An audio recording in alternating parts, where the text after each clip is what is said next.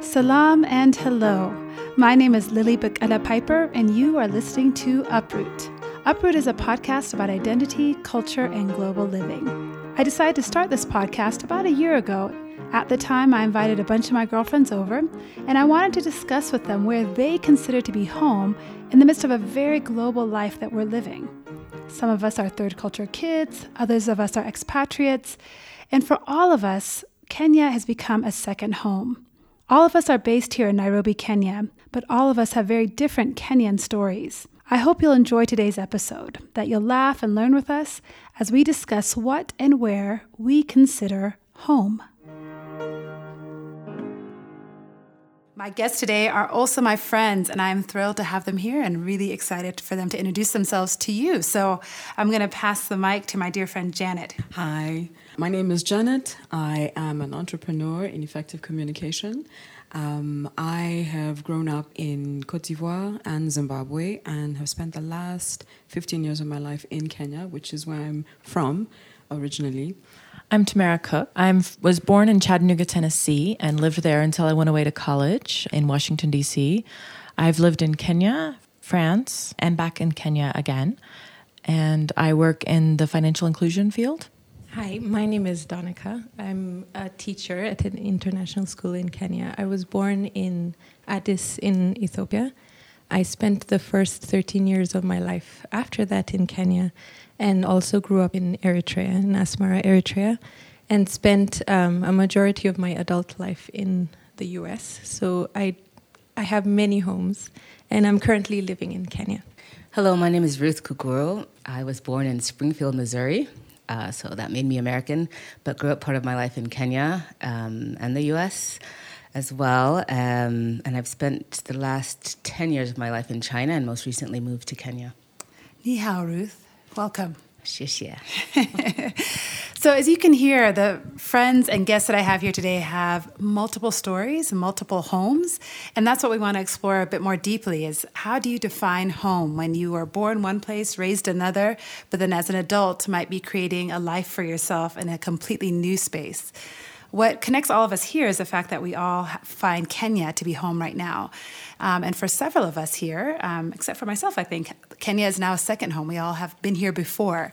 So to get us started, part of the reason I wanted to talk about this question is because the last time we went to the United States, and so for you listening, my background is I was born in Ethiopia, immigrated to the United States at 18 months and spent the first 30 years of my life there. And then 10 years ago moved to Ethiopia, and then 4 years ago moved here to Kenya. So I've been in East Africa starting our 11th year here. But the last time we went to the United States, one of my kids, we got up to the immigration line where we now have to decide what line we're going to go into. And one of my kids asked me, what line are we supposed to go into? Are we Americans?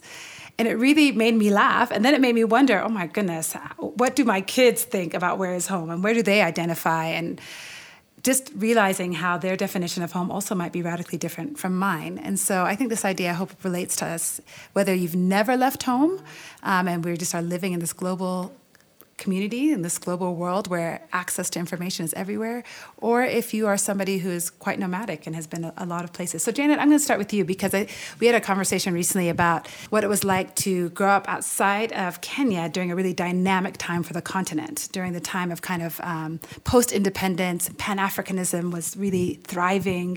So tell us a little bit about your early years in Cote d'Ivoire. So we moved to Cote d'Ivoire in 1978, which was, as you say, just after the independence, the turbulent independence years of the late 60s, and those were the golden years of Cote d'Ivoire. And from pictures, because I was 1 or 2 years old at the time, from pictures that I see, it was a glorious city. It was gorgeous buildings. My parents drove a gorgeous Fiat. It was brand new. They were living their best life. They were, I guess, what you would call expats in that country, in Cote d'Ivoire, and they'd found a community and settled into it. And so it was a situation where we were living very much in an East African environment. There were lots of Tanzanians and other Kenyans and, Africans from absolutely everywhere, as well as, sort of non-Africans, where at home it was a very kind of, we spoke English at home. Okay. So it was, in that sense, it was quite an international kind of upbringing. And then when we went to school, it was, I had friends from Ethiopia, I had friends from Gambia, but none of that really mattered. We had our kind of reality, we had a kind of a right now reality, and we had an identity separate from all of that. We were expat children growing up in Côte d'Ivoire who'd found a new identity, and we just lived in this rainbow bubble. But let me ask you, Janet, when people would ask you, maybe, I don't know if you have memories of this as a child, when people ask you, where are you from, where's home, what would you tell them? Well, my parents taught me to say I'm from Kenya because they really wanted us to hold on to that. Yeah. And all that time we could have naturalized. We were there for over almost 20 years. Wow. But it was a decision to not do that. We held on to that identity. Okay. And so we ate Kenyan. Strangely, we were not taught Luo at the time. I mean, I picked it up because I'm good at languages, but I mean, it was very important to my dad that we remembered where we were from. So even when we moved to Zimbabwe in the early 90s, it was very important to my parents that we remembered that. And so every few years we would travel back and see the family and go to the village. We call that going to shags in Kenya.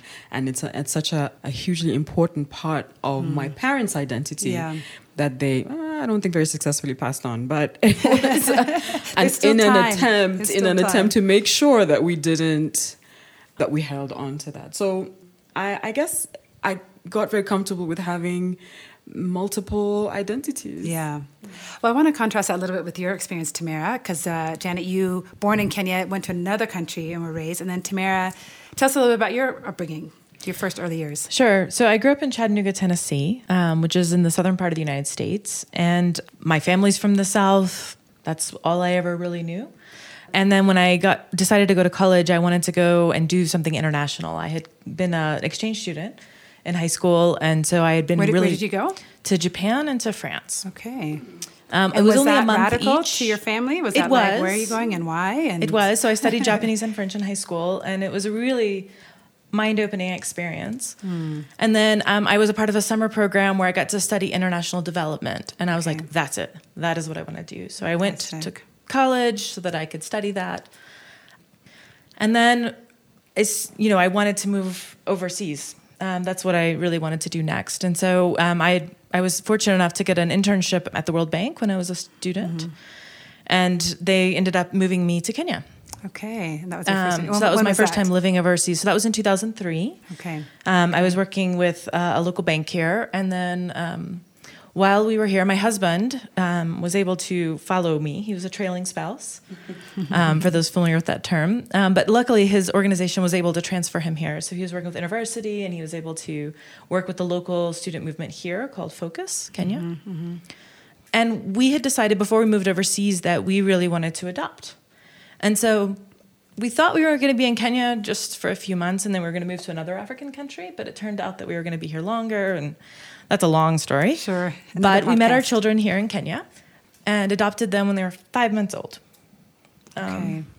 So then your home really does shift at that point. And so, yes, so then all of a sudden we've got much more stronger links to Kenya than just one of the places we've lived. And then, like I said, I lived in France and I've lived in Seattle and traveled a lot for work. But we wanted to come back to Kenya. And we called it a triple win because we said, my husband wanted to study here, and so he got to study here a seminary program with Africans from all over the continent, which was really cool.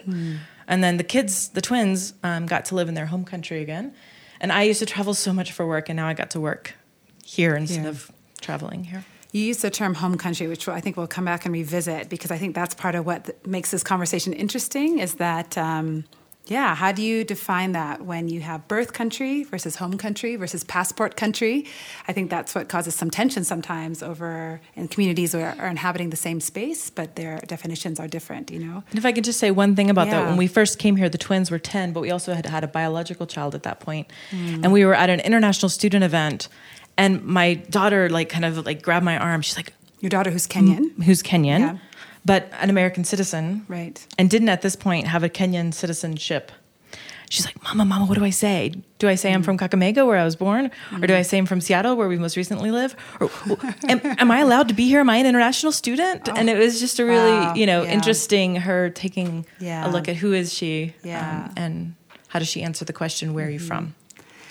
It's interesting that you bring that, because I think in a future episode I'd love to talk to our kids to see how they identify as well, because I think that's a whole nother experience that they're having kind of outside of even our own, which is strange sometimes when you have one unit as a family, yet you all, and I'm sure Janet, that was similar for you, you're having a different experience than your parents, yet the timeline is similar. All right, Donica, you want to tell us? I love your story because I think it demonstrates for me what the current movements are around the world in terms of immigration and naturalization and journey and creating homes for yourself sometimes when that's your only option. So I'll let you say it in your own words about your early years. Sure. So I was born in the midst of what in Ethiopian history is called the Red Terror. So it was a few years between 1978 and 1981 where the Ethiopian government at the time was conducting mass massacres, things like that.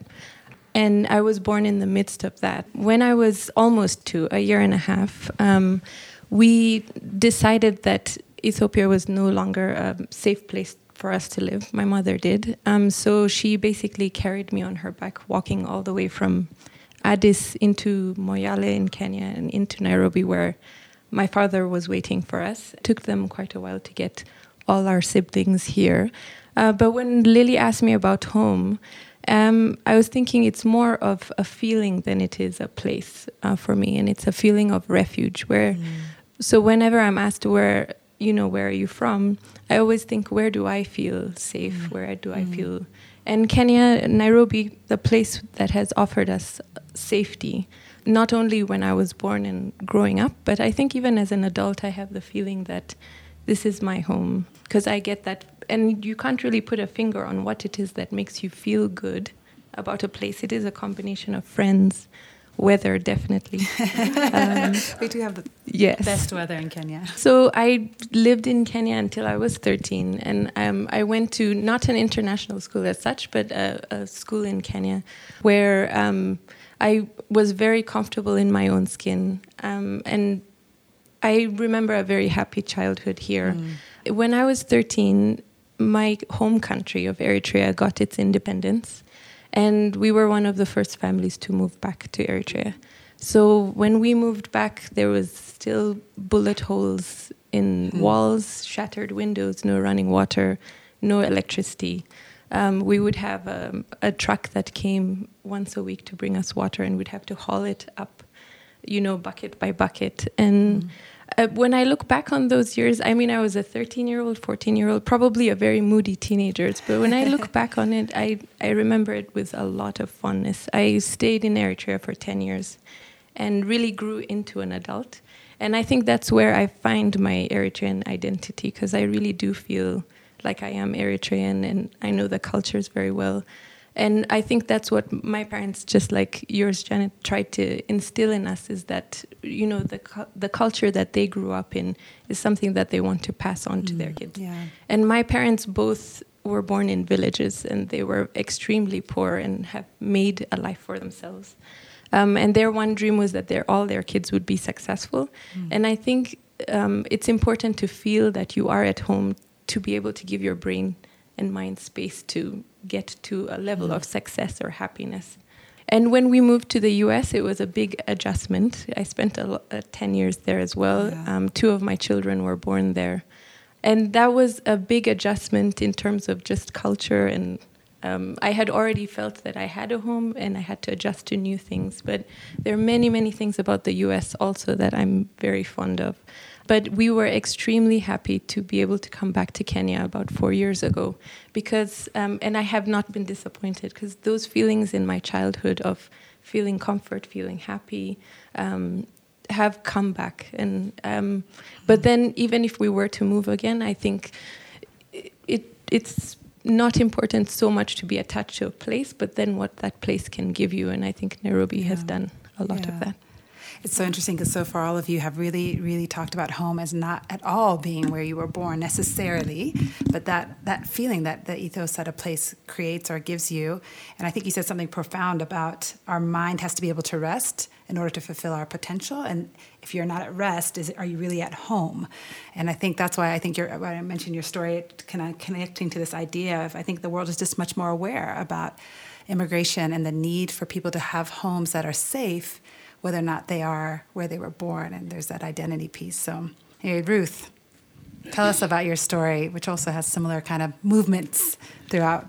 Yeah, I mean, my story is, I don't think that dissimilar from anyone else's. I was born in the U.S., in Missouri. I've never been back. Don't feel connected to Missouri. I remember my mom says when I was born, she walked out of the hospital and some kid was like, "Mommy, they painted that kid black." So that's my only memory of Missouri. And so I've never been back. Oh my gosh. Attention, Missouri. You guys yeah. I mean, I'm not knocking Missouri, but that's where I was born. But again, in line with other people have said, it's not really about where you're born that defines home. And so, spent part of my life in the U.S. and then here in Kenya. My dad is originally Kenyan. Well, I guess he still is. But then growing up here, because they chose to put us in the American education system, we kind of grew up, for all intents and purposes, kind of feeling more American accent, American teachers. And after we graduated from high school, went to the U.S. It's interesting, though, when Janet was saying that she would go to the upcountry and all of that. We did that, too, but it's interesting. I've never reflected on this until now. But my parents never wanted us to call ourselves Kenyan, or they did not want us to, but that wasn't a main message from them. And if I reflect on why, both my parents are pastors. And so I think for them, they just, they saw where they had come in from, both growing up in villages, et cetera, and how they had gone to be educated in the U.S. and Britain, et cetera. And for them, the reasons their lives were where they were was just because I think they, believed that God had given them this out.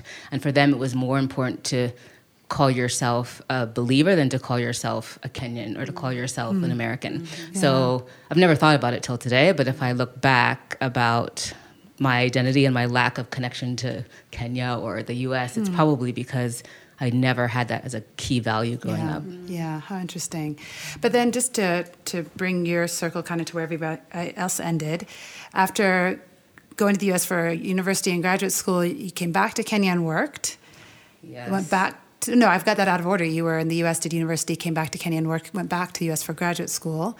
And then your life, I think, took an unexpected turn. I don't know. I mean, so Ruth and I are best friends and have known each other for over 20 years. So I was there witnessing a lot of this. And I think you guys went to China, and that wasn't necessarily like a life goal. No. But then you were there for a long time. We were there for a long time. So, yeah, exactly. It wasn't a life goal. I mean, I never grew up as a kid being like, I want to go live in China and learn Chinese. I just don't look like I would want to do that, or it just was not part of my goal for my life. I guess that speaks to when you partner up with someone, my husband, for over, 18 years now, then you end up doing things that you probably wouldn't have. Sure. And partly it's because he has a China heritage with his mom being from Singapore. And so that was part of his home, I guess. He's Kenyan, but that was part of what he felt was part of his identity, rather. And so that, I ended up in China, which was a whole nother story. It is there's so many podcasts, future podcasts in this one room. Like each one of you deserve your own episode. But I think what you're not sharing, but what I think is really fascinating is about a lot of people who are home. Like we've been in Kenya 6 years. I don't speak any Swahili other than the very, kidogo this and whatever. But you went to China, you became fluent in Mandarin, you had both your kids there. So it has been, up until last year, home. Yeah. In the maybe the technical definition of where your address is, where you get your mail, all that. And so tell us a little bit about what that's been like as an adult, kind of having a significant experience outside of a home country for 10 years. That's a long time. Yeah, and I think it was an interesting 10 years. Like, it was my 30s, which for me was pretty formative in terms of who I am and who I was meant to. It would have had a lesser impact had I been maybe younger or older, but I don't know. I think my 30s were a pretty formative part of who I am now and who I'll probably continue to be. In terms of learning the language, I think it was intentional and also a kind of, what's that quote? Necessity is the mother of invention. And so Yeah. you either like learn the language or you're screwed, basically. Yeah. So I think, so we went there, we lived pretty localized. Our kids went to local schools. We lived in local developments. And I mean, trust me, the first 2 years I was not happy at all. It was just a weird experience. I'm like, what Black person grows up in Kenya and like comes and lives in China and has her children here? I mean, it's just like ridiculous. It's a reality show. Yeah. Yeah, you needed some cameras to capture those early years. Yeah, I don't know. Yeah, it's some kind of like, desperate housewives in Shanghai or something like that. But what am I saying? So I think the language piece was very much like it was a choice we made and didn't make. Mm-hmm. Early on, we decided we want to truly live in China. It's really easy to live in a place but never live there. Yeah, absolutely. And so we did have many friends who, lived in that expat non-Chinese bubble, and they lived in China, but I don't know if they ever got past ni hao and xie xie and Kidogo, Right. Yes, I hear what you're saying. Right. So I think that's, and I don't think we're special in any way other than that we were intentional. I'm not particularly good at languages, particularly Chinese, but I think it's just the fact that we were intentional about it, number one, and then we ended up being there long enough for that intention to turn into something that became, something valuable to us in terms of language. That's how it all worked out. That's a beautiful thought about being intentional and then also having the opportunity of time to create a home or create an experience. I want to revisit this idea that Taye Selassie, the Ghanaian, Nigerian, American author, put really beautifully in a TED Talk a few years ago about not asking me where I'm from, but asking me where I'm local. And she frames this idea of home about where you have experiences and that your experiences actually create your home. And I thought that was a profound idea that maybe we can only really express in 2017, because I think this is a new concept. I think probably all of our parents were born and raised in a community that they thought they were going to stay in.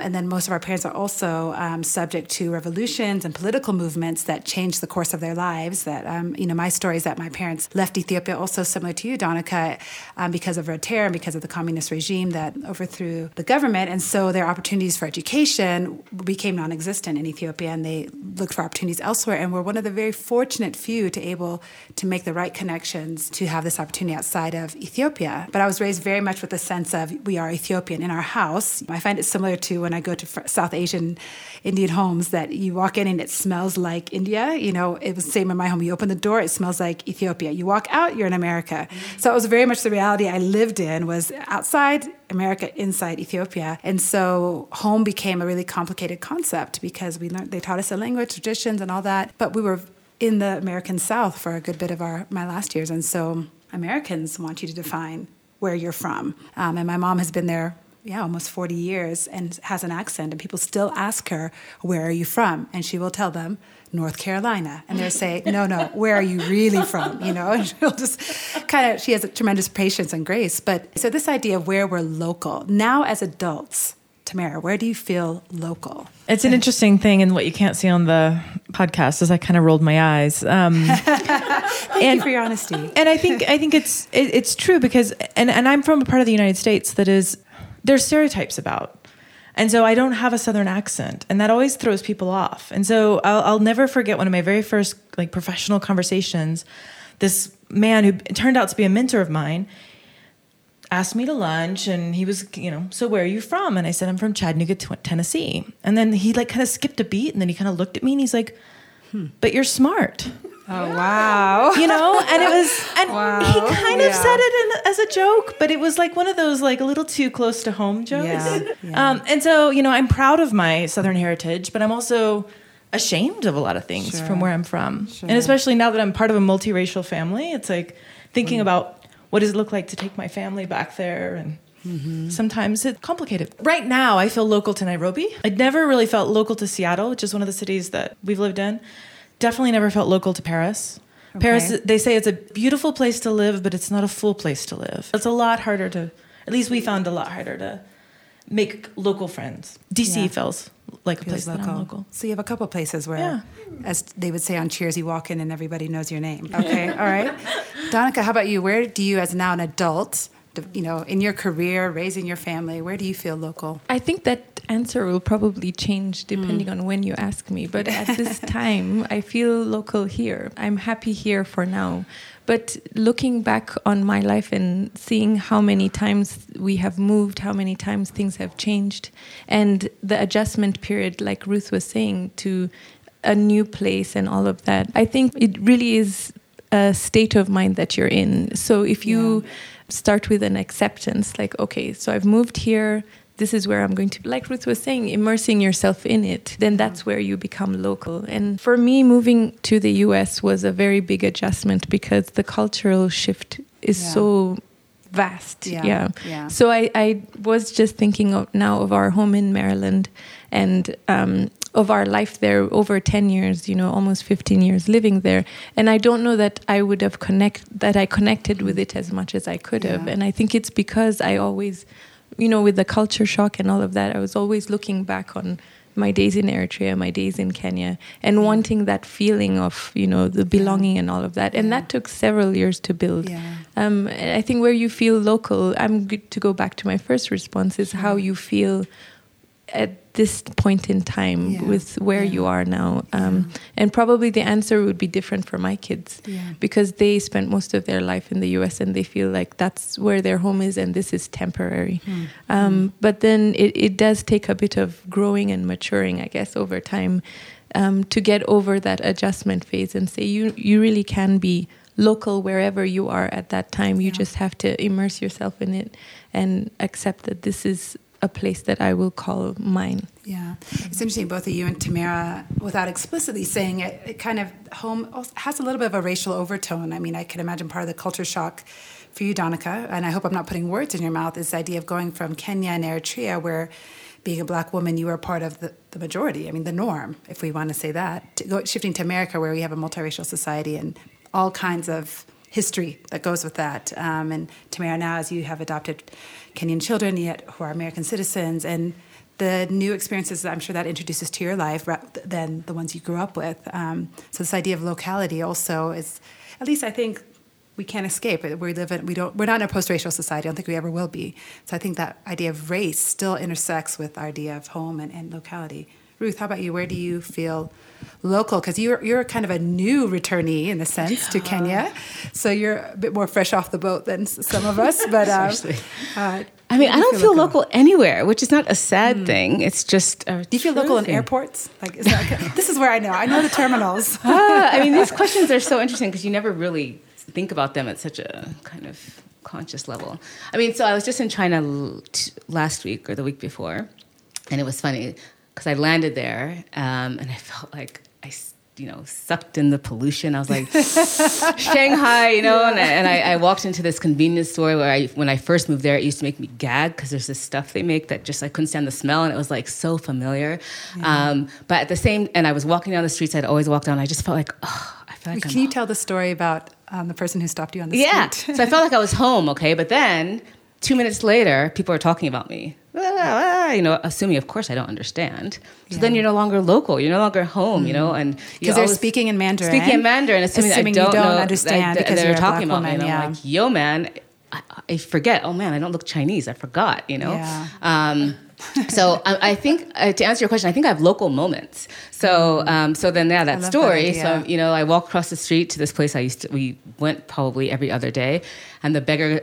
I don't know, beggar. Well, that's the right. Homeless. He's a homeless guy who used to always ask for change. That's probably the right PC way to say it. And he just looks at me. He's like, "Haojiu Bujian," which means I haven't seen you forever. Where have you been? And I was like, I'm home again. Yeah. So I feel like my moments of localness come and go. And I think the same is for here in Kenya, I feel at home when I'm in my mom's kitchen or in my mom's house, but then I walk on the street and someone's like speaking to me in Swahili. I'm like, yo, man, I'm not local enough. Or I remember a conversation I had with somebody. They're like, where are you from? Well, U.S. No, seriously. This is here in Kenya. Where are you from? Yeah. And I realized from that conversation, I've come up with a standard answer. It's like, where do you need me to be from to make you comfortable? Because that's what I said. Wow. I said, well, where do you need me to be from? Because she's like, your name is Kikuyu and da-da-da, and you look like you're from Kenya. I'm like, you know what? I can be from wherever you need me to be for you to be comfortable. Because to be honest, I don't... yeah, I feel more American than Kenyan, but do I ever want to move back to the U.S.? Yeah, no. Yeah. So to answer your question, I have local moments, but I don't have a local place. Gosh, I'm learning so much talking to all of you about myself and about the world we live in, this idea of local moments, this idea of where do you need me to be from, which I think is a lot of what our kids experience as well. And I think they opt out a lot of times of having to identify that way and say, you know what, I am who I am, you know, and it'll be interesting to see if this next generation, millennials or whoever comes after the millennials, if they will identify as or need to identify as strongly with some of these, these categories. And just to add on to Ruth's, whenever people ask me where I'm from, because my mother is Ethiopian, my dad is Eritrean, and when they ask me where I'm from, I'll say both. Yes. So I ask them, "What do you mean?" Yeah. And usually they'll say, "Where are you from?" And I say, "What do you mean? Yeah. Do you mean biologically? Do you mean where do I feel home? Do you mean?" Yeah. And then at the end of it, we have a very long conversation about what home means. And then next time they ask a question, Yes, it is. It is. It's a teacher in Donica that allows for that space. Yeah. Can I just interject? Yeah, I'm embarrassed to say that I'm one of those people who's met someone and really quizzed them and been like, really. But that's a good thing. And that from leads doing to that, understanding. I understood that actually it wasn't about that person. It was about me. It was about my identity issues, you know. And when I look back at that point, I was also kind of struggling with identity issues at different times. I mean, sometimes I'm okay with being from everywhere, and then sometimes I'm like, you know, needing a little more clarity and definition. Yeah. So in terms of where am I a local of? Yeah. Well, for now I feel a local of Nairobi, and even then I think parts of Nairobi, because it's such a sprawling, very kind of segmented city that it really feels like many different places within one. Yeah. But there was a time in my life where I felt a local of London. That's where I spent, you know, my university years. I really felt like a Londoner. It was great. I loved it. Yeah. But then I also feel a local of an Abidjan, the capital of Cote d'Ivoire, that I remember, but that does not necessarily exist anymore. Wow. Yeah. I went back. Local in your memories. I'm local in my memories, exactly. I went back in 2004 and it was the same and yet extremely different. Yeah. It didn't feel like the same place, but I remember what it used to be. And, you know, I'll go to visit someone and then there'll be cooking smells from someone's home who's clearly West Africans, and that will immediately take me back. Or I'll hear a song or something will come up in my memory and it'll take me back to that place that I remember. That has changed. I'm a local in my memories in some ways, yes. You know, it's we're recording this in December, and it's a holiday season, and so a lot of us will see family or be with family again. That sometimes brings that sense of home. We were decorating for Christmas, and as we pulled out certain ornaments that have been around a long time, it brought back these memories. So this idea of memories, you know, are so tied to places, events, moments, as you said, Ruth. So I think profoundly this idea of being local in moments, and I feel that a lot because I'm not living in my passport country or my home country of birth or where I'm a citizen, you know. So it's where it's home. Well, right now it feels like home because I'm looking at these ornaments that I made when I was 10 and the ones that my kids made when they were 3. And so that brings me to those moments that make me feel home. Most of us here are on the same demographic age-wise and still many years from retirement. But certainly I think a traditional idea of where you retire is that you go home, right? That you go somewhere familiar or somewhere warm, maybe that's the only criteria. But where do all of you see yourselves at some point saying, this is now my home? So where's that place going to be for you? Any ideas? Ruth, you're kind of having a lot of physical reactions. Your face is saying a lot. Maybe you can pass the mic to her, Donica. She can. What are you thinking? No, I have no good answer to this question. I'm making faces because this is my current angst. Yeah. It's like I just yesterday I had a conversation with my sister-in-law, and she's also having so much struggle. So I guess. This struggle around what, though? Struggle around where are we going to die? Yeah. That's what, where are we going to die? Like, where do I want to, like, just breathe my last breath? Yeah. And I don't like know. Abraham. I certainly don't want to be in, like, Kenyatta Hospital and people are like, oh, we can't find the, you know, like, where's the doctor? We don't know. They're on strike again. So I have so many problems with that question. And I think... Yeah, and it's interesting because even I was talking to my husband about it yesterday, and he also gets all up in whatever that phrase is, knickers up in a bunch, because he's like, don't think of the future because we can't figure it out, and but I don't know, because I think it's probably one of the prices we paid for the privilege of living all over the world. Yeah, I'm glad you mentioned that. Is that privilege, then the idea of where you're going to quote unquote settle is not only unsettling, but it's also hard to answer. Yeah. I don't know if any of you have thought about where will I, as Ruth said, where will I die? Where's that last place I want to call home? Tamara, do you have thoughts? Or Donica, I see both of you kind of nodding. It's a hard question, and I think it's one we don't know. I mean, my husband and I recently were just updating our will. We realized we had a third child. We probably should put him in it. And hey, Peter.